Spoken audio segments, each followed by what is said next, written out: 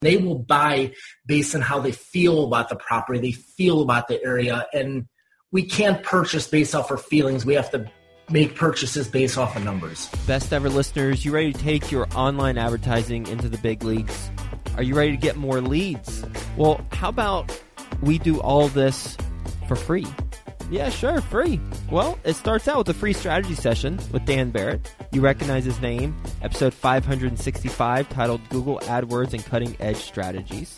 He's the only certified Google partner agency that works exclusively with real estate investors. That's why I'm talking about him. And he's managed over $1 million of client spend and scored an 80th percentile or higher for best practice. Basically, he knows his stuff. And he is offering a free strategy session for 1 hour to do a deep dive with you and learn about your market and collaboratively come up with an online advertising strategy based on your target audience. And he's offering to do this for the best ever listeners. Go to adwordsnerds.com/Joe. Now, I mentioned free. Well, the strategy session is free. And then you can either take the online advertising strategy that he comes up with on the call and go implement it yourself. There you go. It's free. Or you can have him and his agency do it for you. It's a turnkey solution.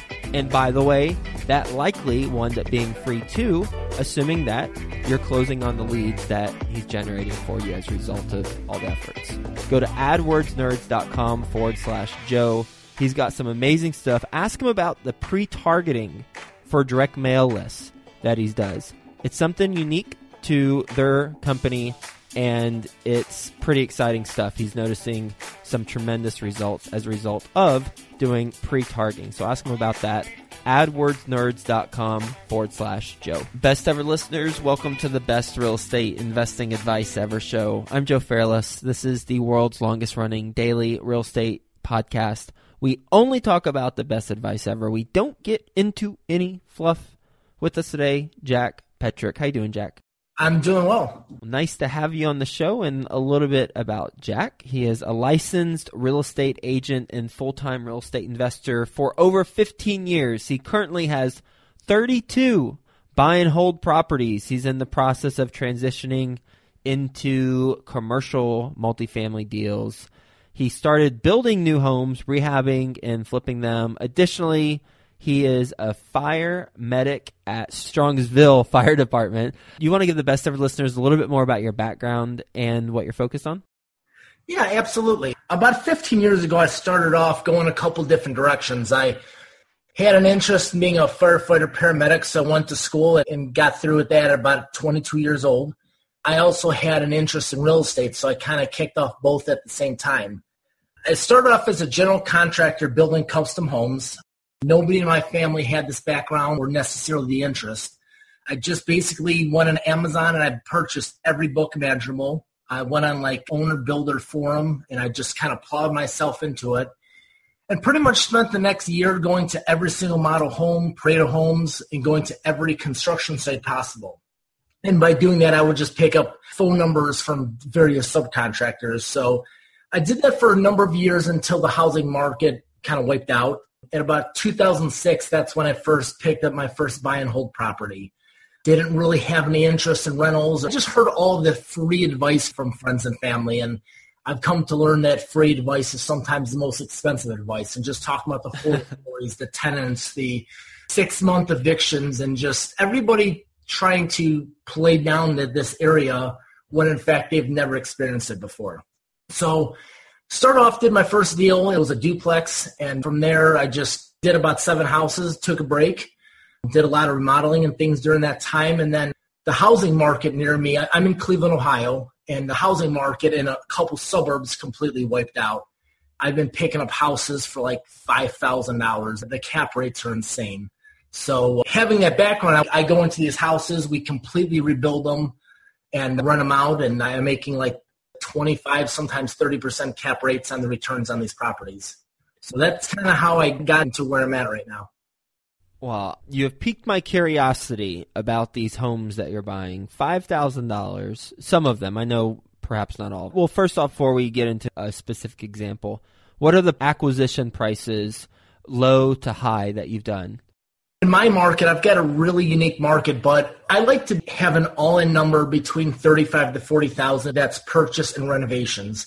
And there was a period where I was able to pick houses off of the HUD Home Store for like $25,000, maybe $30,000, and these houses were completely rehabbed. And prior to the mortgage meltdown, these houses were selling for $120,000, $130,000. So we're talking like completely new on the exterior, interior, new garages, new driveways. But that only lasted for a short amount of time. So the HUD Home Store, it's definitely still an option for picking properties up, but the deals aren't quite as aggressive. Mm-hmm. There's still some stuff on Normals, which is our real estate listing service. There's a lot of deals off market, but I've been picking up a lot of deals off of the county land bank. And there's actually a website, I'd have to look it up, I don't remember it right now, but there is a general land bank website that will locate every land bank throughout the entire country. And these are properties that I've been able to pick up very inexpensively. They're completely wiped out, but as long as you hold to the specifications and you rebuild them, it provides years of passive cash flow without the capital expenditures that you would normally have to do on a typical property you would buy. Now, educate me on the land bank and what you just said as far as years of passive income from what you typically buy. When I hear land bank, I'm thinking it's just vacant land. Is that not right? No, that's not correct. So basically, the land bank is a government nonprofit entity that they receive federal funding. So as there's properties that are bank owned, they're distressed, they can't sell them, they can't turn them over for whatever reason. These are properties that are then donated to the land bank. So say like, I'm going to just say Bank XYZ has a property, they can't sell it. They will donate that property to the land bank, but they're on the hook in the event if that property does not sell. They would have to participate towards the demolition cost of that property. So during that time, the land bank will go in the house, they'll clear it out, they'll gut it out, and they'll build a specification sheet of everything that house needs, all the renovations. So generally I'll go through the house, I'll take a look at the renovation spec sheet, and 90% of the time they're straight on point for all the renovations they want. There's sometimes they want like the whole house to be rewired, and that's not necessary. So knowing this now, I'll scratch off a few things off the list to kind of get my rehab price down, and we'll go in there and do a full rehab top to bottom. Most people, when they're looking at picking up an investment property, they don't actually take a look at simple numbers like return on investment or what's the cap rate that property is going to produce. Just a couple simple calculations. Most people won't run those numbers, and they will buy based on how they feel about the property, they feel about the area, and we can't purchase based off our feelings. We have to make purchases based off of numbers. So going back to the land bank, you find the properties through your county land bank, which the county meaning the county that you're in or that's close by. You find the property through your county land bank, and what's the process look like? So let's say you're online, you find the property, looks good. Now what do you do if you want to buy it? So most land banks, they have an application period for you to submit your information, and it takes 1 to 2 weeks to get approved. Once upon being approved, you can just go off the website and you can email the main coordinating party for the houses you want to see. And generally, they will have an inspector meet you at the property. There will be a renovation packet that you will have, and you'll go through and you'll agree or disagree with the specs of work that you're going to perform. And then, like I said, I'm able to negotiate to some extent some of those larger ticket items to bring my acquisition price into a target range that I'm trying to achieve. So once I have that done, I'll submit the bid on the property. Recently, there was one house they were asking $45,000 for, and the numbers didn't justify, and I offered $6,000 on a house, and we picked up for $6,000. So once I actually have the property in my possession, it's a deed and escrow program. So the title company holds my purchase funds check, and they will also hold the deed of that property. And once the house has went through a 4-month renovation and the house is completely rehabbed and all inspections are passed, at that point, it will allow the money to transfer and the deed to then transfer to me. Simple as that, huh? Yeah, that's it. Once the deed transfers to you, you've now got a property. Do you then go post on Craigslist and try and get a tenant, or do you have a different approach? Great question. A variety of options. For a while, I had my property manager putting ads out on Zillow, Trulia, Craigslist. For a period a while ago, we were also running to some CMHA Section 8 tenants. But our market in this area, it's improved to a point where I'm able to receive significantly higher cash offers than I can with a subsidized voucher. So I just recently hired a gentleman to come in and lease out the properties like a leasing agent. And he's been able to push some extremely high rent values. Like, for example, CMHA for a period of time, they were getting us anywhere from $770 to $850 for a 3-bedroom, 1-bath property. And this leasing agent's been able to get us to the point of almost $1,100 for this fully rehab property. What's CMHA? CMHA is our local Section 8 in the Cleveland, Ohio market, and it's just called CMHA, which is just short for basically the HUD Section 8 program in Cleveland, Ohio. Okay. So you hired a leasing agent to lease out your rentals. That's correct. For a while, I was resisting against that because a lot of them will charge 1 month's rent to lease a property out, and I thought that I could save money by having it done in-house, but there's a term that's taught to me a while ago that a lot of times people bend over to pick up nickels while dollars go overhead. Mm-hmm. That was so true. That full month's rent for a leasing fee is worth every penny if you can find a reliable and efficient and aggressive leasing agent. They're worth every dollar. So I'm guessing that you don't have a third-party management company managing your rentals, but instead you have an individual property manager managing your rentals? Yes, that is correct. Yeah, I have that service in-house, but the leasing side of it, we're able to get much higher rent offers and faster turnovers utilizing a third-party service. Okay. How did you find the third-party service? Just with networking, just finding other investors in my area that do deals and just asking to take them out to lunch and just talking to them. And it's amazing the wealth of knowledge that other investors have. And I've just really been blessed by how open other investors have been to actually sit down and meet with somebody like myself. Meaning the gentleman that I met with, Paul, he has 1,000 units. I have 32. So I'm pretty small in comparison to his achievements. But I think a lot of times guys that have a lot of success will take the time to meet the people that are up and coming because they never know when somebody like myself will bring a bigger deal to them to partner up on. Yeah, it's interesting. That's a different approach where you have your own property manager for your properties, and then you contract out a third-party company to do the leasing, and you pay the first month's rent to the leasing agent? Yes, that's correct. And they take care of the lease, and they'll lock us in anywhere from a 12 to 20-month lease, and it's just a little bit of a different strategy. Starting off, I never had a mentor, so I did everything wrong when I started, and I initially took on all those headaches on myself, and a lot of other individuals do, but it burns a lot of people out, and money really isn't made managing the property, the tenants, the phone calls. It's finding capital, doing deals, and focusing your time and effort on that. You said 12 or 20 months. Why 20 months? I misspoke. I meant 12 or 24 months. My mistake. Okay. Cool. I was wondering if there was a method to your madness there. On the note of finding capital for your deals, your all-in price on average is $30,000 to $40,000. You've got 32 of them. That's $960,000 valuation. How'd you buy these places? I started off in the beginning like most people do, where they'll have equity in their private home and they'll just pull an equity line out. So that's kind of like the starting point for most new investors. Once you get a few properties that are then paid off free and clear, you can pull equity lines against those. So you can do that for a period of time. And the benefit to going that route is just your rates are low, your costs are low. Generally, you're just paying a couple $100 application fee with your local bank.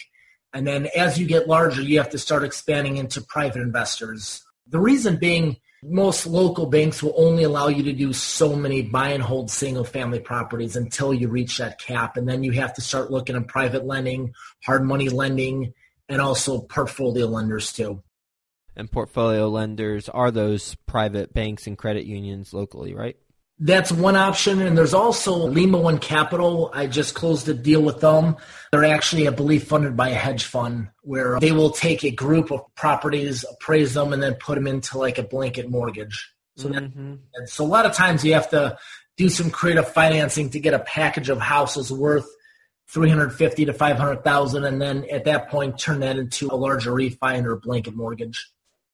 And Lima has been a sponsor on the podcast, and for anyone who wants to talk to someone at Lima, you can email Courtney, CORTNEY, at lima1capital.com, and he'll talk to you about some of these programs. Because I had a guest on the show a while ago, and they talked about how they worked with Lima and did some wonderful things, and so I was like, well, I'm going to reach out to them, and they ended up being a sponsor. Let's talk about your hard money or your private lenders. How do you structure that with those individuals since you're doing buy and hold properties? Great question. On hard money lenders, the terms are pretty similar if I'm flipping a property or if I'm holding it for a buy and hold until I can eventually work myself into a position to refi. But the hard money lenders in my area are around 15%. I have one hard money lender that does not charge points. I've got another hard money lender that does. So that's pretty aggressive funding, and it works for a short-term solution.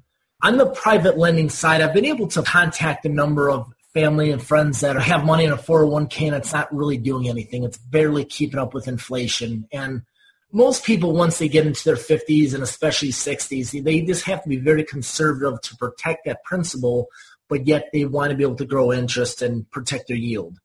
So what I will do is I will structure a note with that private lender, and I will provide a 10% annual interest rate, and I will pay principal and interest over a 5-year period. So we'll sign the note. That will turn into a mortgage to secure the note against the property. We will file that with the local county, so we secure that investment with that investor. So it's a very safe way for the investor. And the other thing that I do personally, once I have my properties completely renovated, they have an after repair value of anywhere from $60,000 to $70,000, but I'm only pulling $35,000 of equity out of it in that loan to protect them, to leave plenty of equity into the deal. Did I hear you right? You're doing a 5-year period with those private lenders? Yes, that is correct. 5 years. What happens after year 5? After year 5, the loan and the total interest, everything has been paid back during that time. So we just basically use like a mortgage calculator. It will determine what the payment will be to pay during a 60-month period with principal and interest. So they get 10% interest rate over 5 years, and after 5 years, you have it all paid off. And how do those numbers look on a property?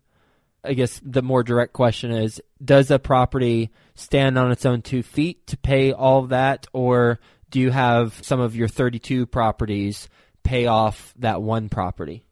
Only about half of my properties are leveraged right now, so I leave plenty of cash flow just for evictions and for just when life doesn't go as planned. But it's almost like a 1-to-2 ratio. So, for example, I've got a house right now that's completely paid off free and clear, and it's cash flowing. My gross rent right now is like $1,050 a month.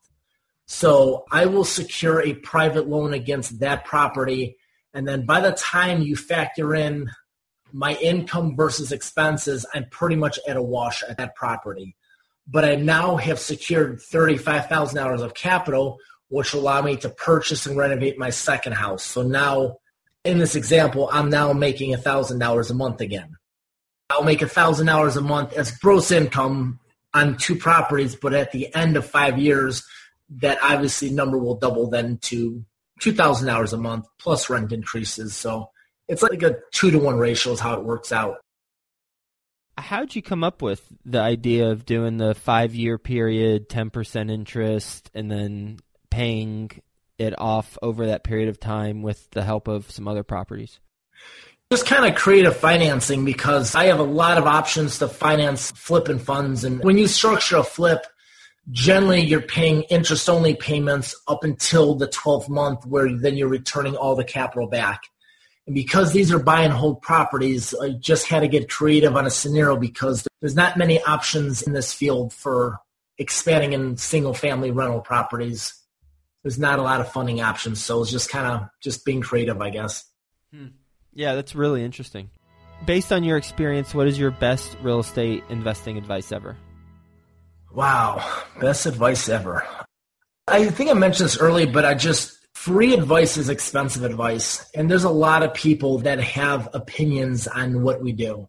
And I would just really vet out the experience of those people that are providing that advice, because there's just a lot of naysayers that don't have necessarily the experience to be able to affordably be able to provide an input or opinion in your life if this is what you want to do. This isn't easy. If it were, everybody would do it. But once you figure out the systems, the processes, the procedures, this is the best career that you could possibly do, in my experience. We've done quite a few things, other businesses, and it's really provided the unlimited amount of cash flow, depending on how large you want to grow your business, but also the quality and the time freedom that you generally cannot get as a physician, attorney, sales rep, or any other high 6-7 figure producing positions. I like the line, free advice is often the most expensive advice, and it's certainly not one that I will repeat too often because my podcast is called The Best Real Estate Investing Advice Ever.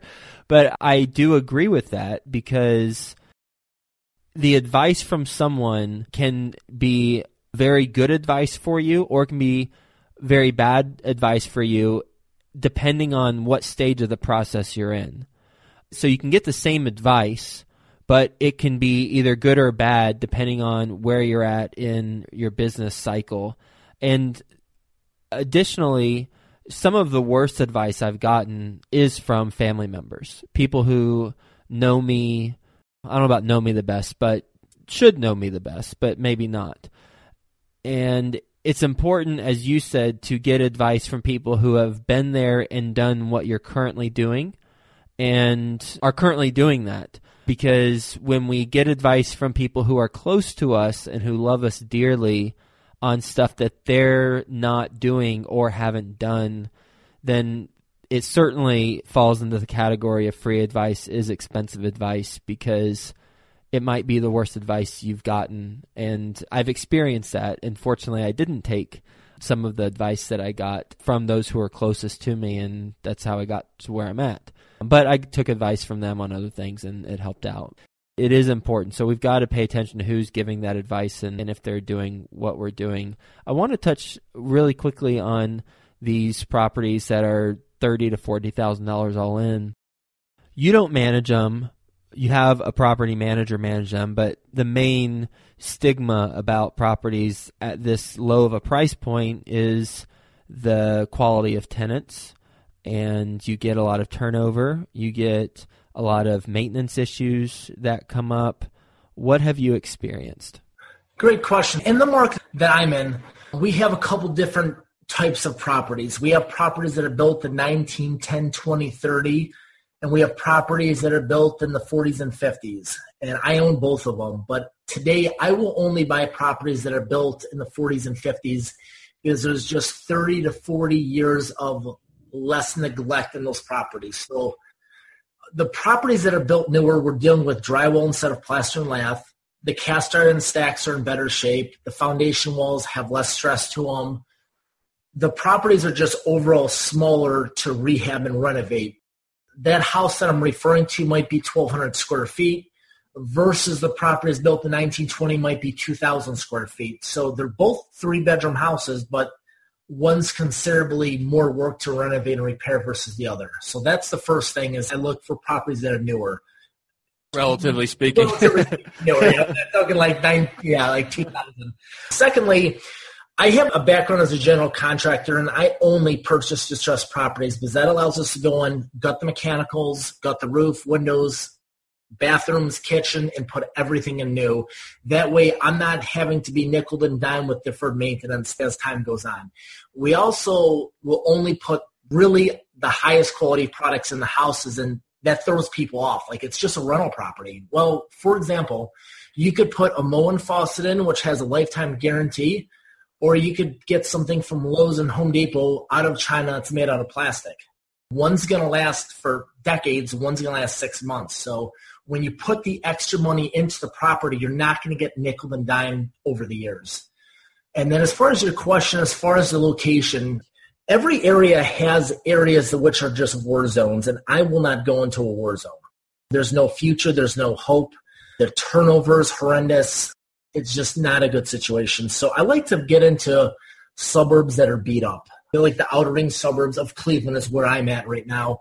And I'm able to be in a community that's like a C- community possibly. But by the time we go on, we do a full renovation on these properties, they go from the worst houses on the street to the most desirable houses onto the street.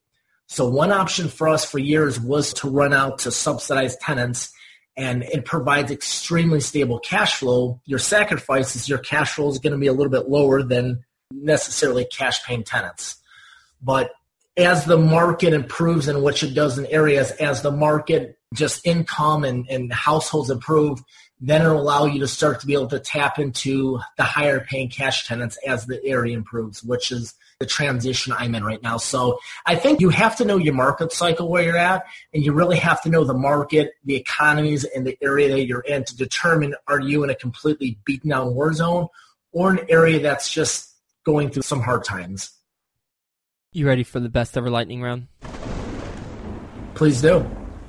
First, a quick word from our best ever partners. Got your free strategy session to generate online leads yet?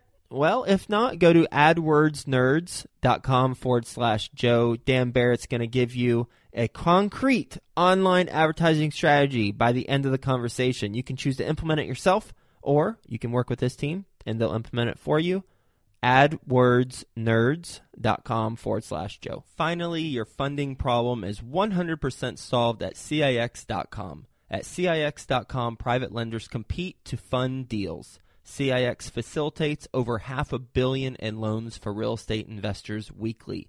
Get funded and download your free funding kit at CIX.com. Best ever book you've read? Oh, wow, there's so many of them. I'm going to start off where my first personal development book was Rich Dad, Poor Dad, which really opened my eyes to the difference of a liability versus an asset. And that really was what kind of started things off for me. I've read better since then, but that was kind of like the starting point for me.